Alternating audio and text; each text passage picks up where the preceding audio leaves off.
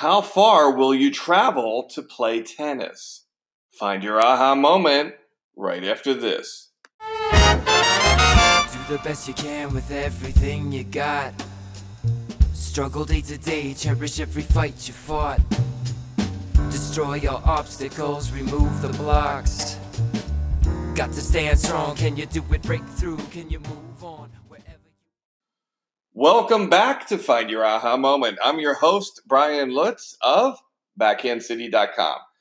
So, tennis players, if you live in Miami, it's time to sign up for our group tennis lessons on Monday and Tuesday nights here in Coconut Grove. Monday night is for our intermediate level tennis players, and Tuesday night is for our novice. Both classes start at 7:30 in the evening, and all you got to do is log on to BackhandCity.com to reserve your spot. So today's question is, how far will you travel to play tennis?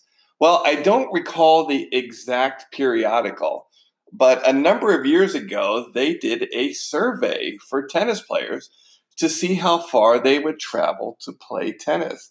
And I guess they were very curious from an industry standpoint about how far tennis clubs should be apart and the density of the population of tennis players in certain parts of the country and the service industries and the products and the stores that were around there to support the community. And I think what they found was, which kind of makes a lot of sense. And I think if you're going to play a game of tennis with a friend, this kind of concurs and makes a lot of sense, especially depending on traffic and how far away tennis courts are.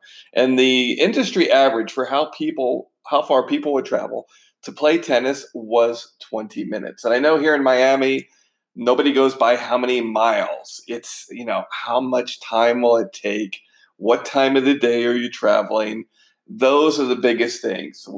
How do you get rid of the pain points for tennis? And I know a lot of people travel based on the playing surface and the venue and the amenities and the values that all those things provide. And I think that gets weighed in there, but 20 minutes does make a lot of sense. So I've kind of put this into three different categories when considering how far you'll travel to play tennis. Now, the first category is just to play a game. And that is kind of, I think, where that 20-minute number came from. If I'm going to play my friend Pablo, we're both trying to pick a place that's no more than 20 minutes apart. Now, I know I'll travel a little bit farther. I'll travel a lot of times, probably up to 30 to 35 minutes. But if I do travel that far, I'll try to work in some other parts of my day in there, so I'm not just traveling to that area to play tennis. Now, I know in my class, I consider the second area is tennis programming.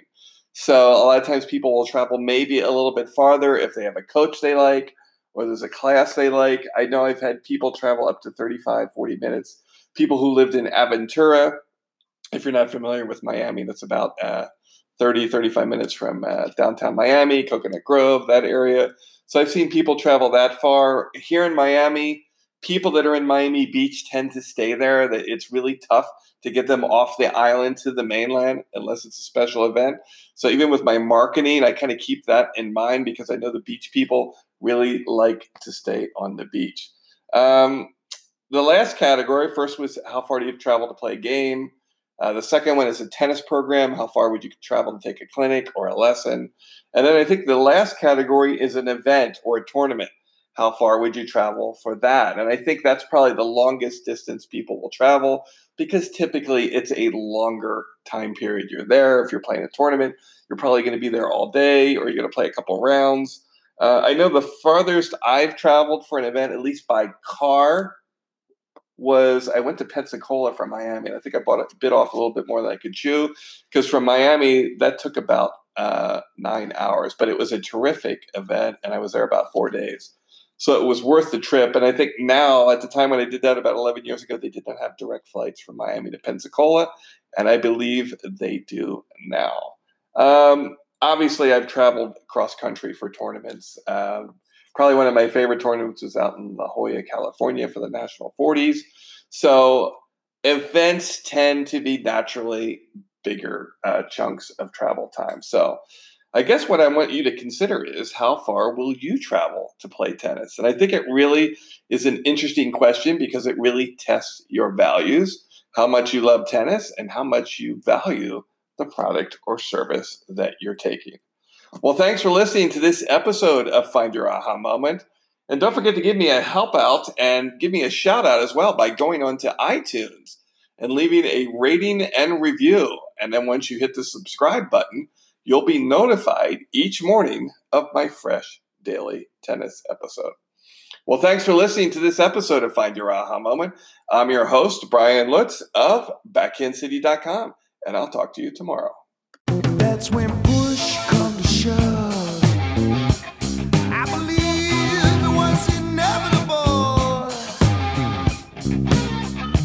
That's when push comes to shove. Could this be the one that got away? I get the message, guess I knew it all.